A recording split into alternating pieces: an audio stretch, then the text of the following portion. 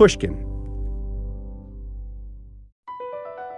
Across America, BP supports more than 275,000 jobs to keep energy flowing.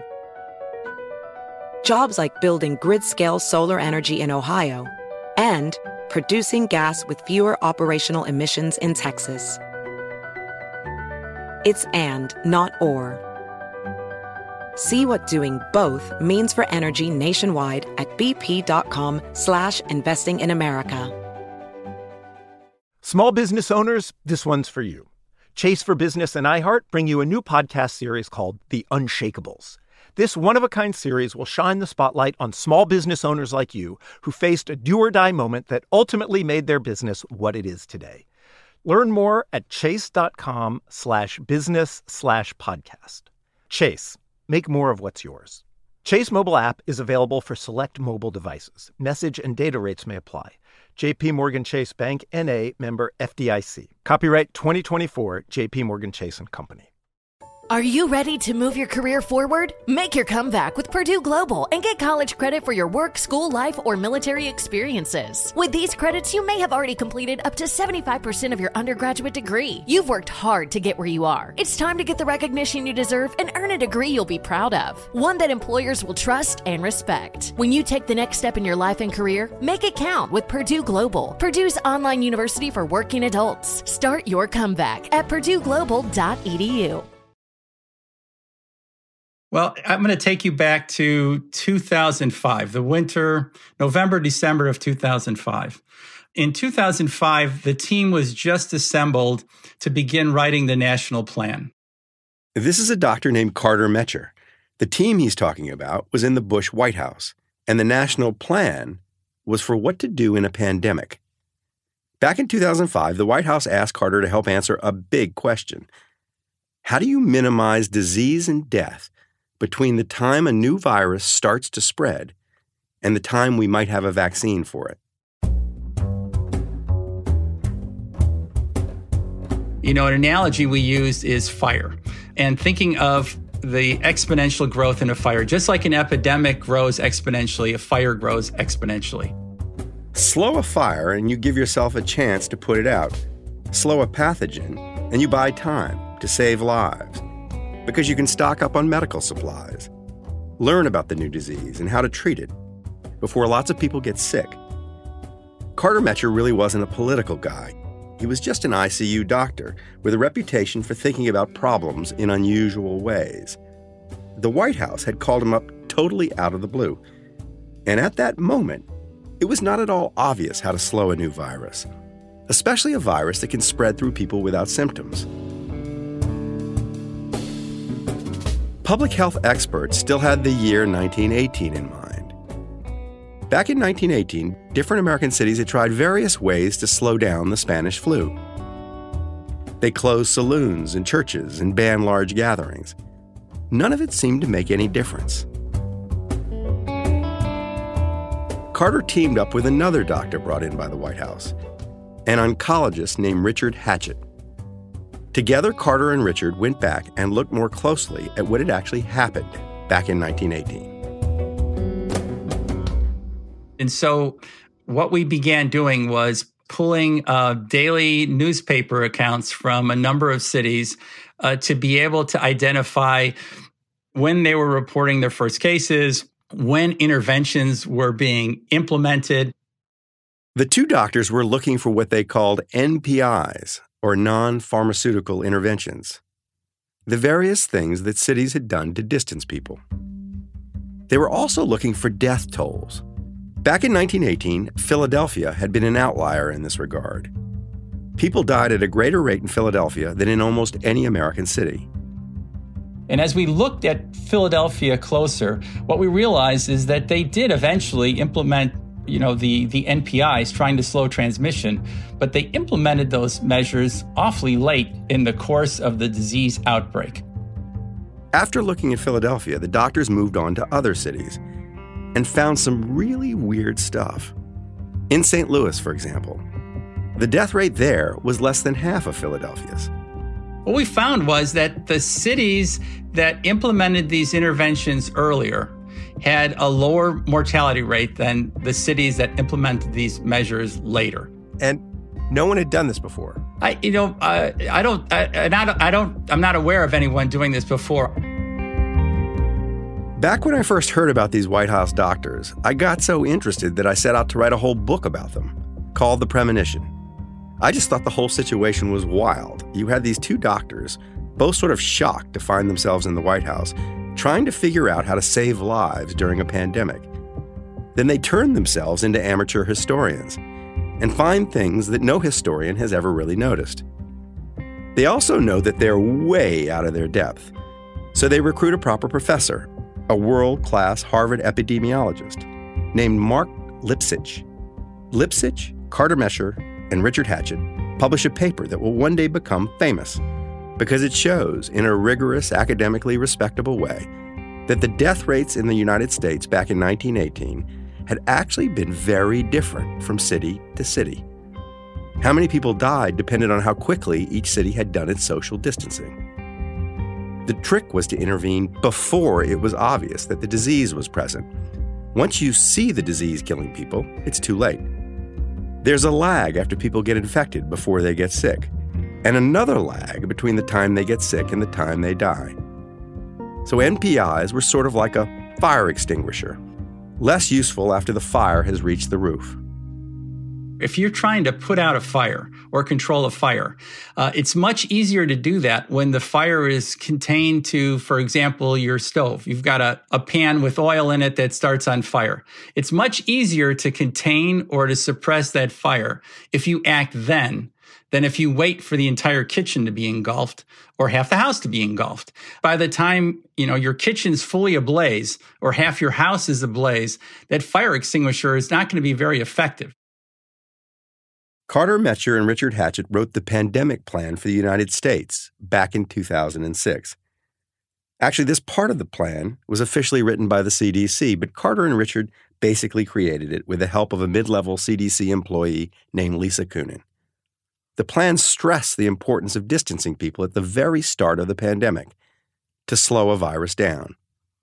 And so when a pandemic actually happened in 2020, Carter Mescher was more shocked than just about anyone that the United States ended up playing the role of Philadelphia. And all these other countries wound up playing the role of St. Louis, because a lot of those countries had learned pandemic strategy from us. I'm Michael Lewis, and this is Against the Rules, a show that explores unfairness in American life by looking at what's happening to various characters in American life. This season has been all about experts. Mostly it's been about how it's all our fault that we don't use expertise better than we do. But this episode is a bit different. It's about how much trouble experts can cause when they exploit our desire for them to tell us what we want to hear.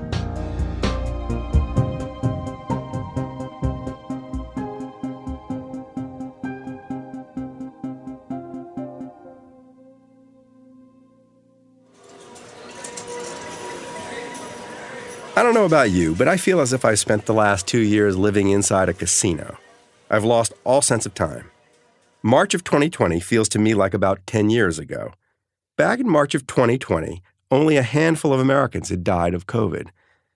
But a surprising number of the early cases occurred in California's Santa Clara County. On March the 16th, that county's health officer, Sarah Cody, issued the country's first shelter-in-place order. She closed schools and banned gatherings of more than 50 people and so on. These new orders direct all individuals to shelter at their place of residence and maintain social distancing of at least 6 feet from any other person when outside their residence. Dr. Cody was basically just following the plan that the doctors had conceived in the Bush White House. But she found herself way out on a limb. At that moment, only 2 people in Santa Clara County had died, and no one knew anything for sure. Not how many Americans were likely to get COVID, not how many of those were likely to die. In March, I heard about a study that was happening at Stanford where we were going to try to measure the amount of antibodies in our community. Mallory Harris was a 23-year-old first-year graduate student in biology at Stanford University, which happens to be in Santa Clara County. This study that Stanford was about to do was going to try to learn the most important thing to learn about COVID. Mallory jumped in to help. And this would allow us to figure out these important quantities about how the disease was spreading. You need to know how transmissible and how lethal it is. Right, exactly. The Stanford study would wind up having 17 authors. A few of the names were known in the medical research world, especially Jay Bhattacharya and John Ioannidis. Ioannidis was a really big deal. His name gave the study instant credibility. So I had this tiny volunteer thing that I did. I handed people their Amazon gift cards after they got tested. And at the time, everyone I knew was volunteering on this study, because it was that important, right? We all wanted this information. And specifically, the information is how many people in Santa Clara County have been infected with COVID. Right, exactly. Because if you know that, then you know how many people have died, so you can start to guess what the fatality rate is of this disease. Right. So there's that question. There are also questions about how many people who get sick are actually going to have symptoms at all and get detected as cases. That number would be helpful for us in figuring out how transmissible is this virus. So you were excited. I said that this was probably one of the most important studies that I would ever be a part of. The Stanford students had gathered blood samples from 3,300 Santa Clara County residents. The Stanford professors then tested the samples for COVID antibodies. The results were sensational. Between 50 and 85 times more people in Santa Clara County than previously thought had been infected with COVID. Thousands of people had apparently survived COVID without ever knowing they had it. Yet only 2 had died, which suggested that the virus wasn't all that lethal.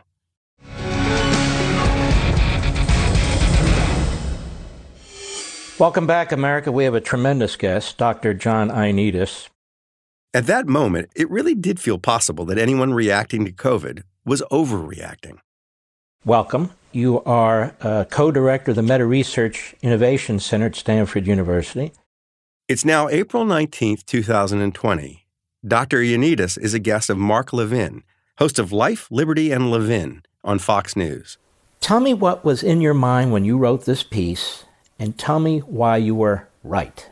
I'm a person who's working with data, and I'm also trained in infectious diseases, so it was natural that when the COVID-19 pandemic evolved, it became a top priority for me to understand what was going on. Ioannidis is wearing a white sports jacket.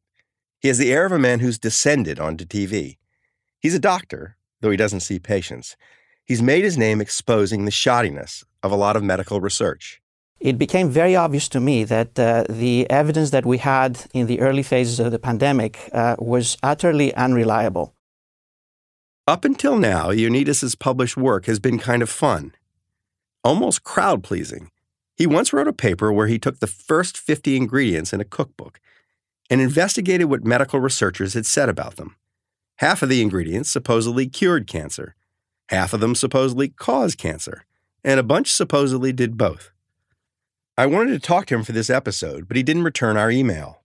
Anyway, in early April 2020, John Ioannidis might be the most dangerous scientist alive to any medical researcher who uses weak data to make some sensational claim. But he himself is about to make a sensational claim that the world's experts in communicable disease have no idea what they're talking about. It is just an astronomical error. And over the last several weeks, we have started accumulating data that show that there's far more people who are infected with this virus. The vast majority of them don't even realize that they have been infected. They are asymptomatic, they have no symptoms, or they have very mild symptoms that they would not even bother to do anything about. This was such an important moment. No one could be totally certain about COVID, how many Americans would get it, or how many of those might die. But Professor John Ioannidis of Stanford University sounded certain. In the big picture, the risk is much, much, much lower compared to what we thought before. I think you and your team have developed a growing consensus, I think, among experts and certainly among the people. Take care of the vulnerable, but let the rest of us go free, that we have lives to live. No more than 10,000 Americans will ever die of COVID. That's the claim Ioannidis put in print. He became a regular on Fox News, a go-to expert for other media outlets. He and his co-author, Jay Bhattacharya, offered their views to the Trump White House, and the Trump White House listened to them.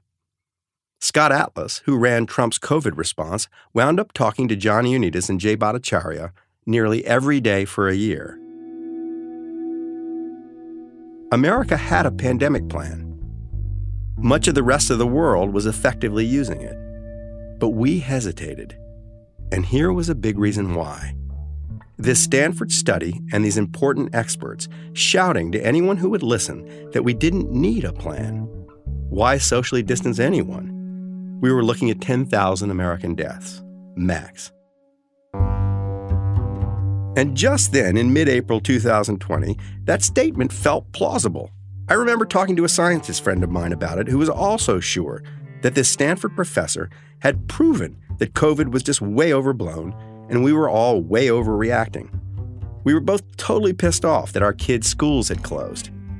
What neither of us knew was what other people were making of the Stanford study. Here it is. Here's my original post from April 19th, 2020. Someone emailed me. Andrew Gelman's a professor at Columbia University and one of the country's leading statisticians. What I focused on in my first analysis was accounting for uncertainty in the false positive and false negative rates of the test itself. Yep. And there I concluded that their data are consistent with a zero rate in which everything is false. In plainer English, the antibody test used by the Stanford professors was unreliable.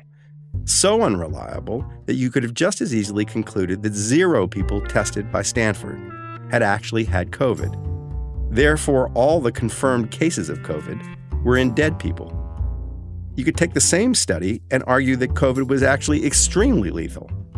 Basically, Andrew Gelman showed that there was no useful new evidence of anything in the Stanford study. It was total garbage. I said that they owe an apology not just to us, but to Stanford.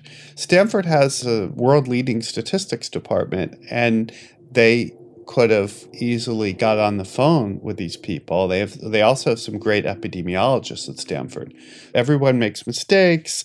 I don't think they should apologize just because they screwed up. I think they need to apologize because these were avoidable screw-ups. These are the kind of screw-ups that happen if you want to leap out with an exciting finding and you don't look too carefully at what you might have done wrong. But the authors of the Stanford study didn't apologize, at least not the famous ones. They did the opposite. They just kept doing these media appearances, going on podcasts, etc., even though scientists were just so vehemently aghast at what they'd done. That's Stephanie Lee, science reporter at BuzzFeed. She covered the expert reaction to the Stanford study, which just got louder and louder. Was the response that you were detecting on Twitter really unusual for an academic paper? It was unusual in that it was so heated and it came from just so many people all at once. Help me understand. Is it unusual for a paper that has 17 authors to have these kind of problems? People were struck by, yes, the big number of co-authors on it, the sort of like caliber of the people on it. John Ioannidis' name, being on there definitely made people take a second look. Does it not strike you as strange that this person then proceeds to produce a paper that's statistically shoddy and amplifies its message in spite of criticism about its findings?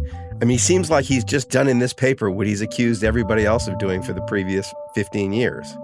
That is the absolute nail-in-the-head tragic irony of this whole situation, is this person who became famous for calling out problems with scientific research is now seemingly perpetuating those very same problems and not realizing the disconnect between those two things. If I sound fixated on this one person and on this one moment in time, it's because I am. Right then, the country had the chance to agree on something important, exactly how dangerous COVID was. And the answer was about to be available, thanks in part to the work of two Australian PhD students, Leah Moroney and Gideon Meyerowitz-Katz.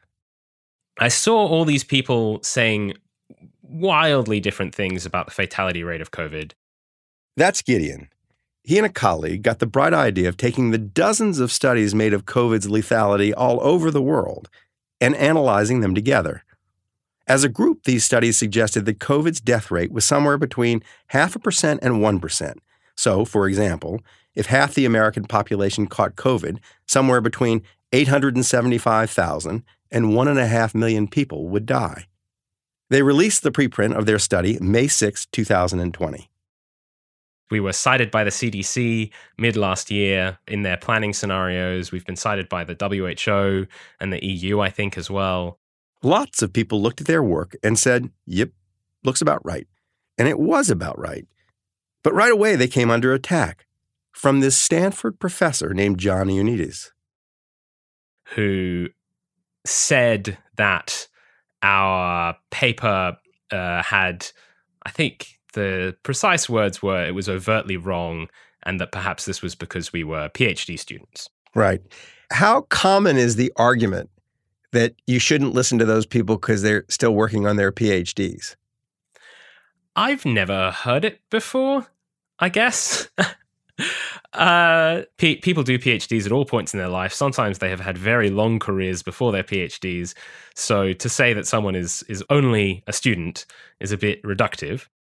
I don't want to be reductive either, and I have found instances of Ioannidis being gracious online with his critics.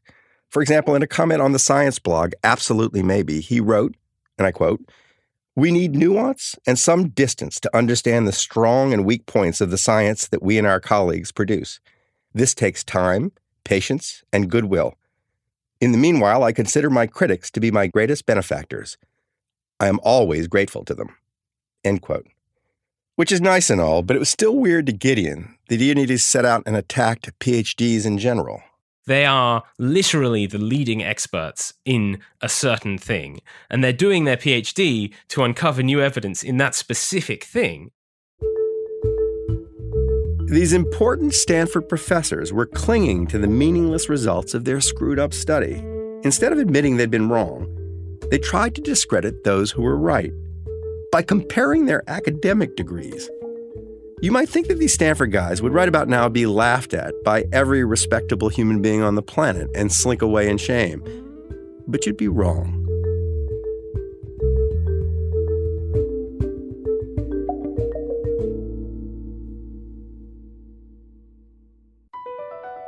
Across America, BP supports more than 275,000 jobs to keep energy flowing. Jobs like building grid-scale solar energy in Ohio and producing gas with fewer operational emissions in Texas. It's and, not or. See what doing both means for energy nationwide at bp.com/investing in America. AI might be the most important new computer technology ever.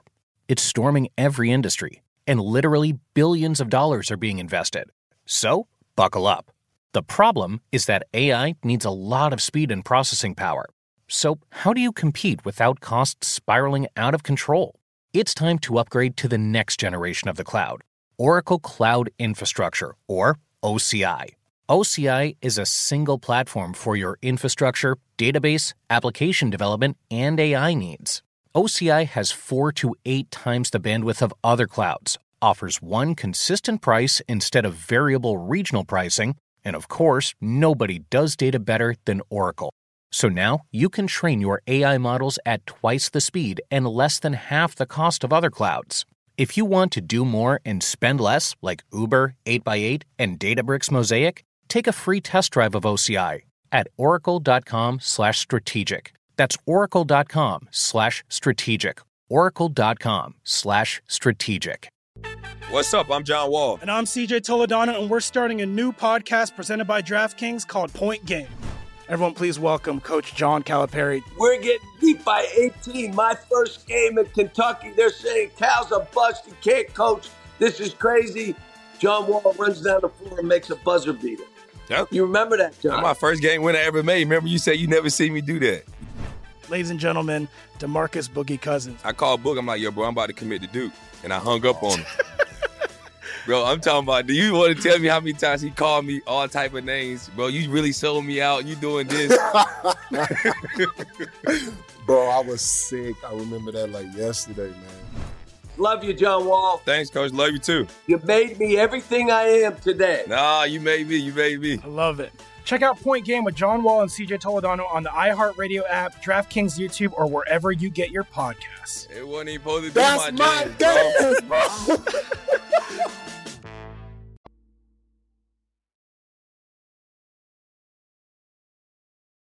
Okay, let's pretend it's still early April 2020, and no one's totally sure how lethal COVID will be. And for a very brief period at the start of the pandemic, that crucial moment when we needed to act, we were hobbled by arguments and doubt. But one thing was becoming clear. Lots of Americans were suddenly dying. All at once.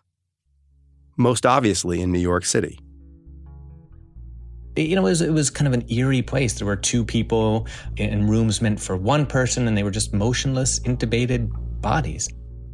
Jonathan Howard is a neurologist and psychologist at Bellevue Hospital in New York City. But because he was a medical doctor living in New York in late April 2020, he felt he had no choice but to try to save these COVID patients.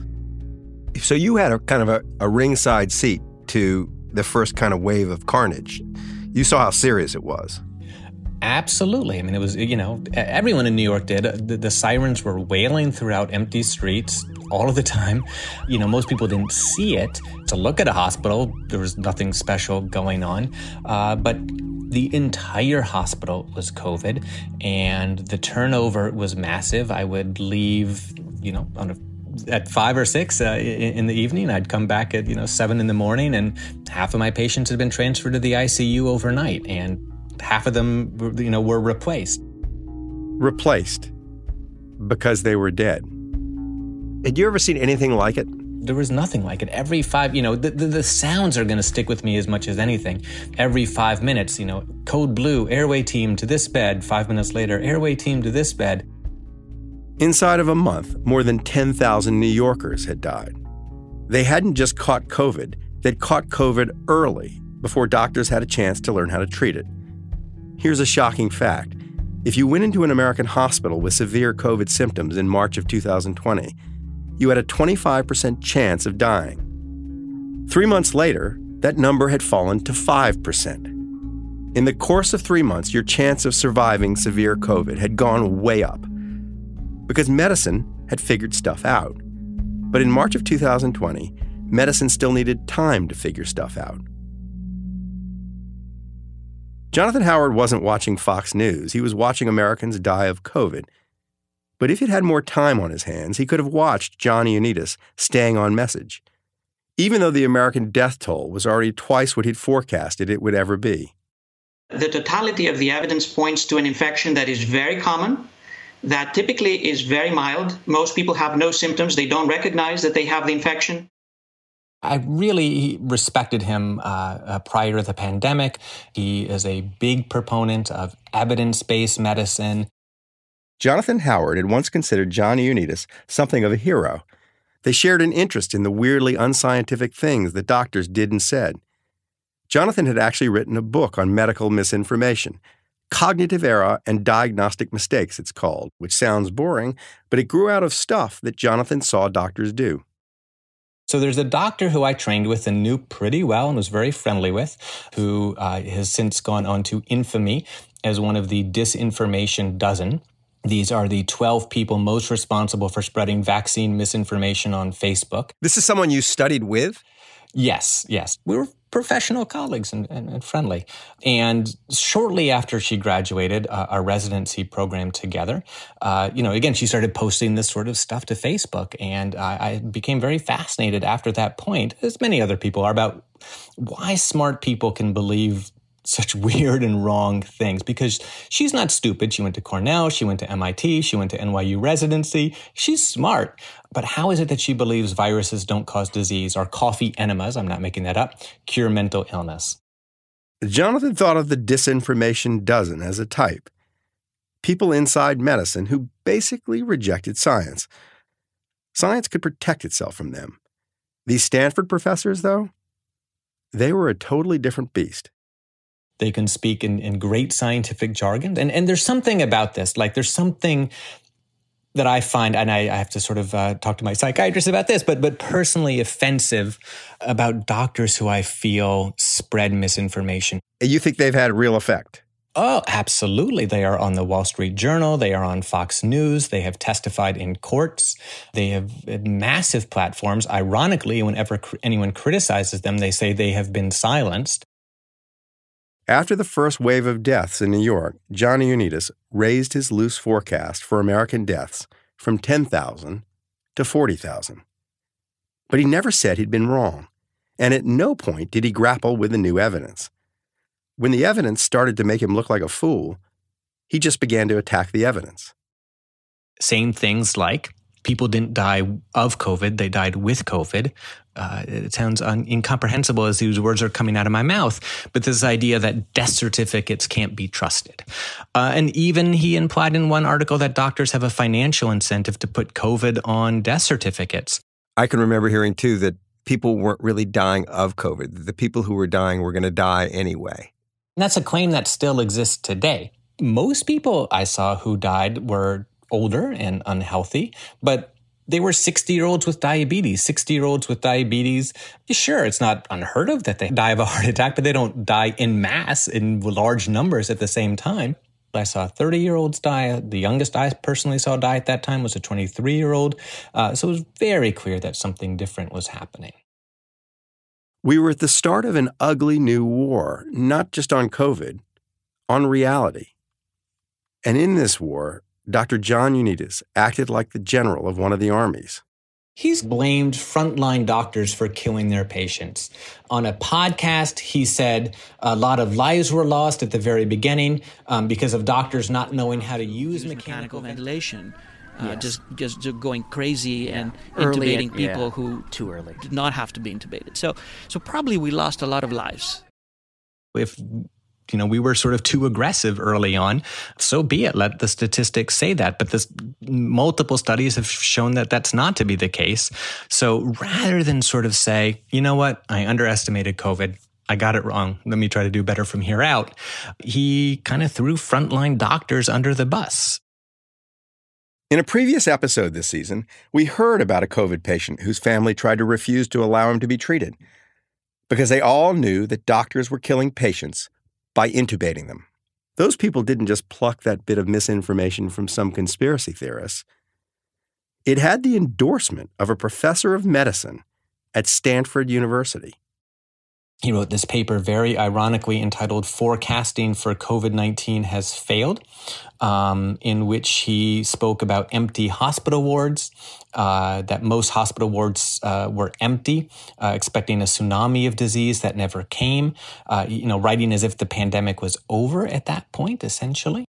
We begin tonight with that grim new milestone as the nation tries to stop the spread of the coronavirus.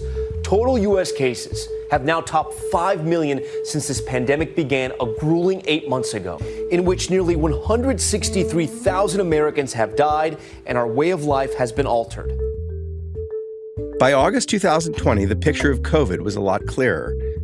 And it obviously didn't look anything like the picture painted by the experts who claimed to know more than what we could see right under our noses.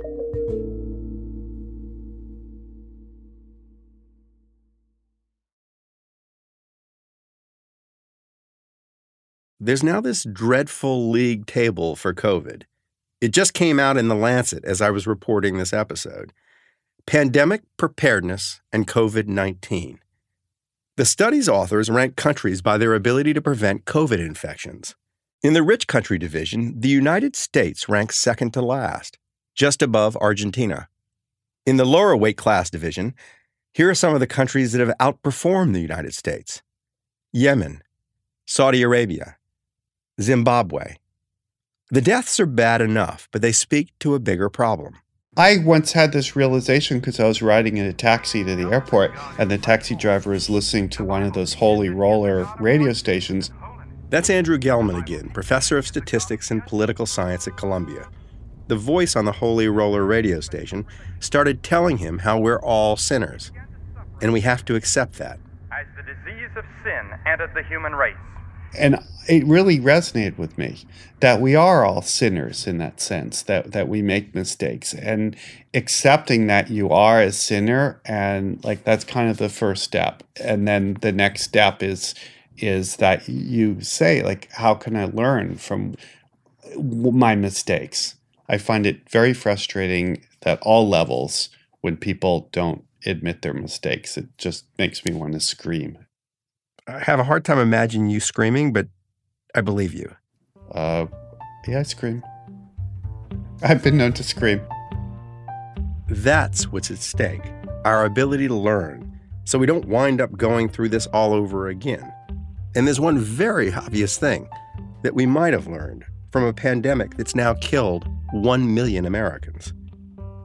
It's what they didn't learn back in 1918, and what Carter Mesher helped to figure out.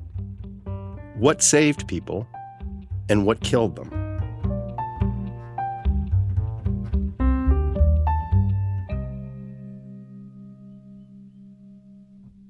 Right now, the city of Miami has more than triple the death rate of San Francisco. Why? The red counties in California that followed the lead of the Stanford professors and revolted against public health rules early in the pandemic? Well, now they have double and triple the death rates of the blue counties that more or less complied with the rules. The United States had a pandemic plan that advised city and county health officials to intervene early and distance people when a new pathogen started to move through the population. Did the cities and counties that more or less did this actually save lives? I mean, it looks to me like they did, but what do I know? The trouble is that no one seems to know. Do you think we've learned in this country how to better respond to the next one? I think, if anything, we probably have regressed. Carter Mesher again, who created the pandemic strategy we didn't really use. That people haven't looked at what's happened and said, oh, that worked and that didn't, and in a sensible way that enables us to move forward more intelligently. They haven't done that. No, I don't think we have. It's not just an opinion, this. There's data to support the point. For it turns out that not only did the United States do a worse job than other countries at preventing disease at the start of the pandemic, compared with other countries, we're actually doing even worse now, despite having better access to vaccines than just about everyone else. So you look from July 1st, 2021 to today. And what happened in those countries? Well, in the United States, we've seen 1,200 deaths per million. If you take a look at the UK, they're at about 600 deaths per million. They're half. The death rate in the UK during that period of time across those waves is half the death rate of the US. If we look at Canada, Canada had a death rate of about 300 deaths per million. So about a quarter of what the United States has. If we take a look at Japan, they had about 100 deaths per million over that same period of time that the United States had 1,200 deaths per million. By now, it just sounds like numbers, so let's do something to make it sound like something else. Think of one person you loved who's died. A single person. Take a moment. I'll do the same.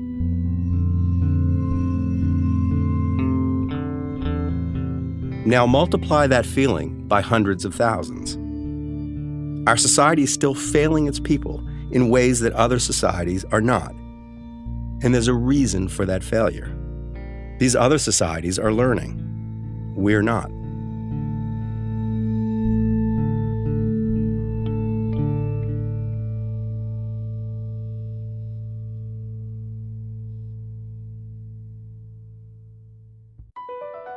BP added more than $70 billion to the U.S. economy in 2022.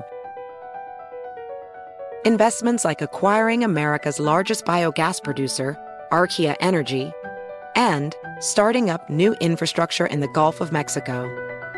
It's and, not or. See what doing both means for energy nationwide at bp.com/investing in America.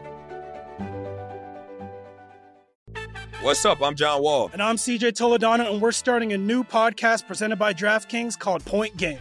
Everyone, please welcome Coach John Calipari. We're getting beat by 18. My first game in Kentucky, they're saying Cal's a bust. He can't coach. This is crazy.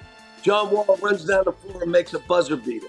Yep. You remember that, John? That's my first game win I ever made. Remember you said you never see me do that. Ladies and gentlemen, DeMarcus Boogie Cousins. I called Book. I'm like, yo, bro, I'm about to commit to Duke. And I hung up on him. Bro, I'm talking about, do you want to tell me how many times he called me all type of names? Bro, you really sold me out. You doing this. Bro, I was sick. I remember that like yesterday, man.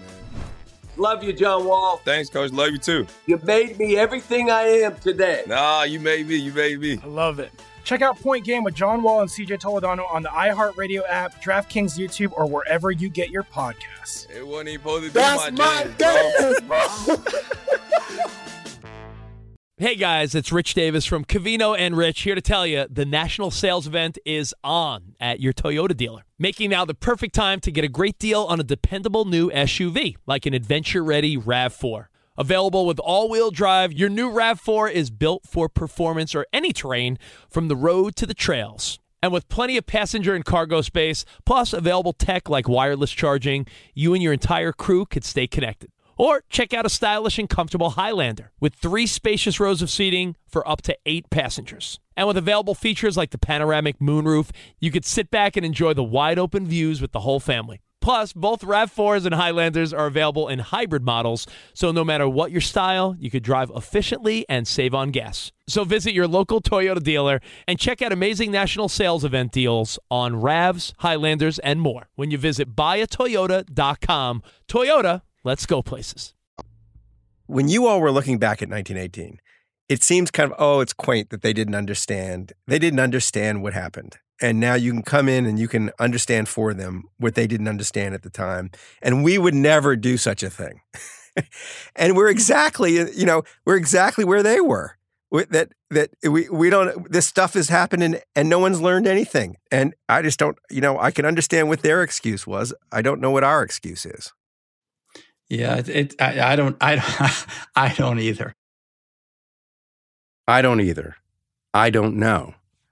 One of my takeaways from Carter Mesher and this entire season is the importance of I don't know, and how it's a sign of true expertise, but how hard for an expert it is to say, especially as they age and grow used to being viewed as the person who knows.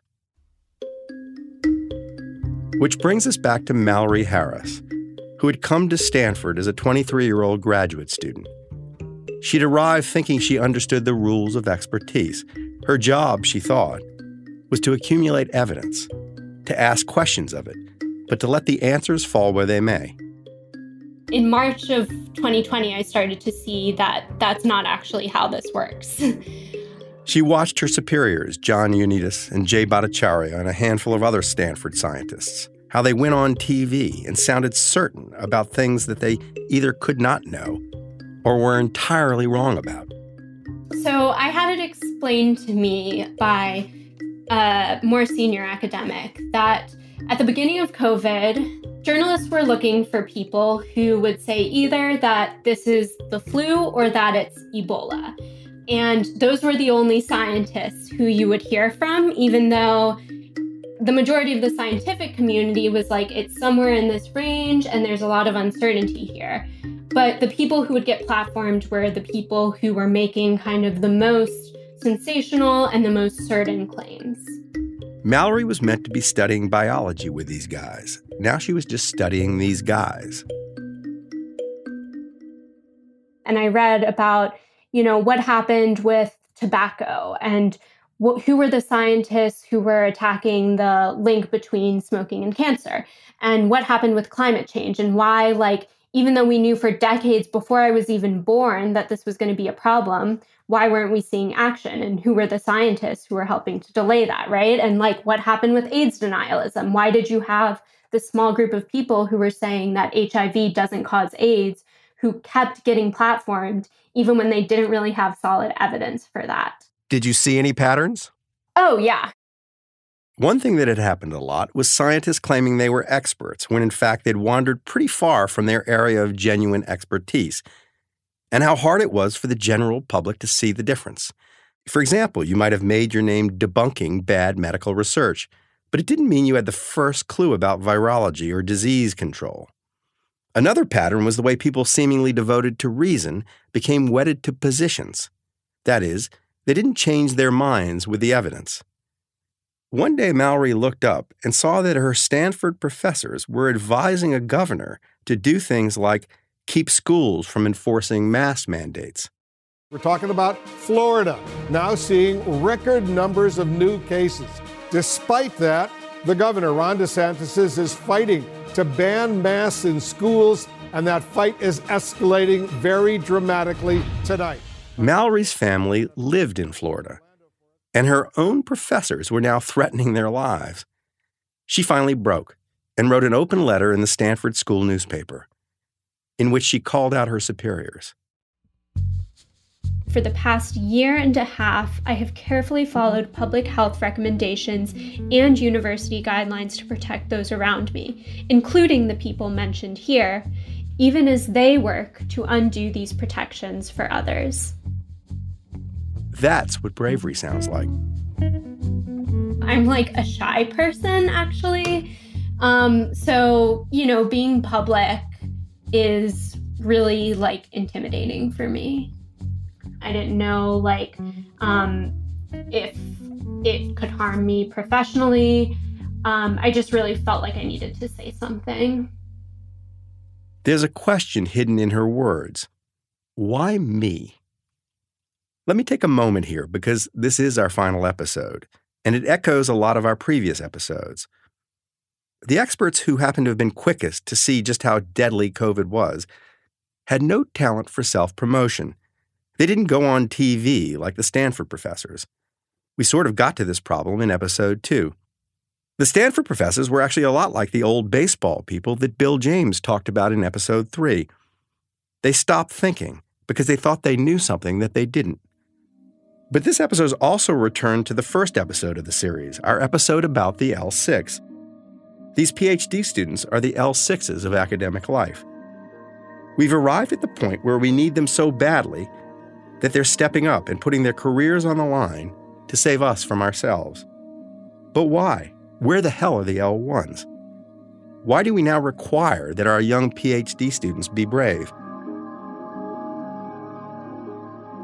What forces are you worried about being corrupted by when you get to be an old, established academic?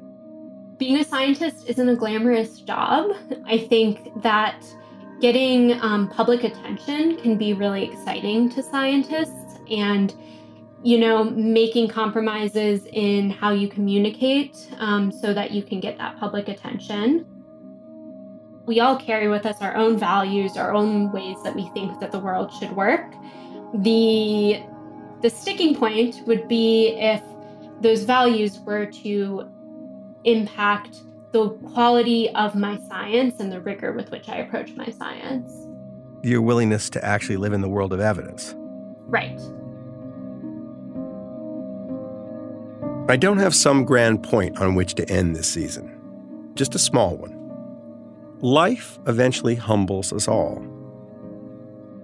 What I love about experts, the best of them anyway, is that they get to their humility early. They have to. It's part of who they are. It's necessary for what they're doing. They set out to get to the bottom of something that has no bottom. And so they're reminded constantly of what they don't know. They move through the world focused not on what they know, but on what they might find out.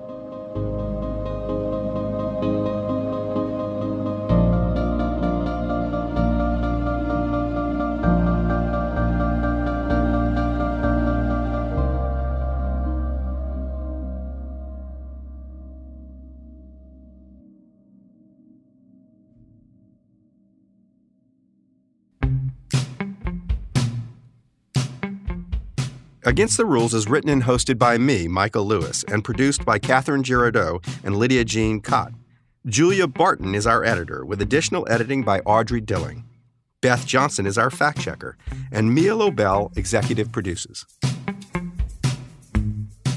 Our music is created by John Evans and Matthias Bossi of Stellwagen Symphonette.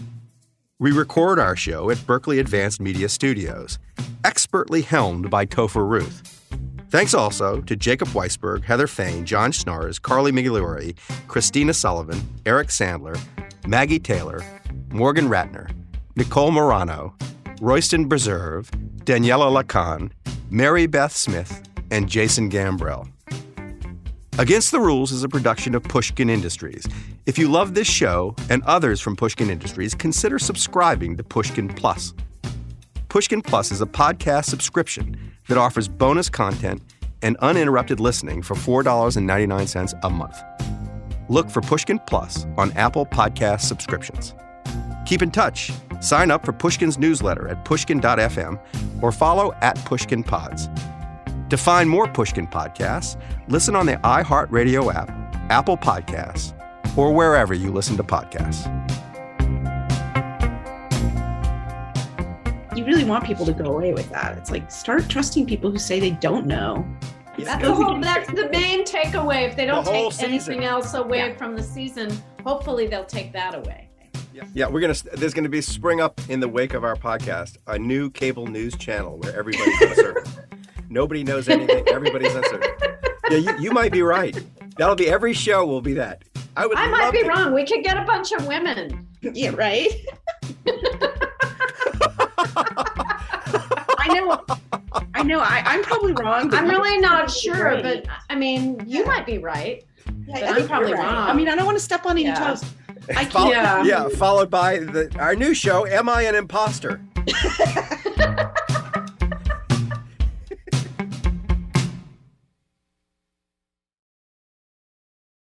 Does money stress you out? Let Facet flip your financial chaos into clarity. Finding Facet immediately put us at ease. Facet's innovative approach to financial planning ensures your money works as hard as you do, enabling members to experience the joys of having your finances in order. And that makes us Facet for life now, I guess. Visit Facet.com, FACET.com to learn more. This ad is sponsored by Facet. Facet Wealth is an SEC registered investment advisor. This is not an offer to buy or sell securities, nor is it investment, legal, or tax advice. These testimonials are from current Facet members who are not compensated. All opinions are their own and not a guarantee of a similar outcome. Ready to celebrate International Women's Day? M&M's and iHeart present Women Take the Mic, sharing empowering stories of women supporting and celebrating each other. And of course, there is a smooth and creamy companion for your listening pleasure, peanut butter M&M's. Because they're just another way to help treat yourself in situations where you deserve a little added delight, like listening to your favorite podcast. So savor the deliciousness of peanut butter M&M's and spread some positivity. From breaking glass ceilings to dominating in sports and entertainment, women truly are unstoppable. Do you have a digital mindset? Check out Season 3 of This Is Digital. Season 3 of This Is Digital goes behind the scenes to reveal how digital trends show up in everyday decisions and actions, including driving profitable growth in enterprise software and how the new sports fan experience can drive revenue. Featuring guests like Chris D'Agostino of Databricks and Scott Crable of Thoma Bravo. Check out the latest and greatest on Season 3 of This Is Digital and learn more at westmonroe.com.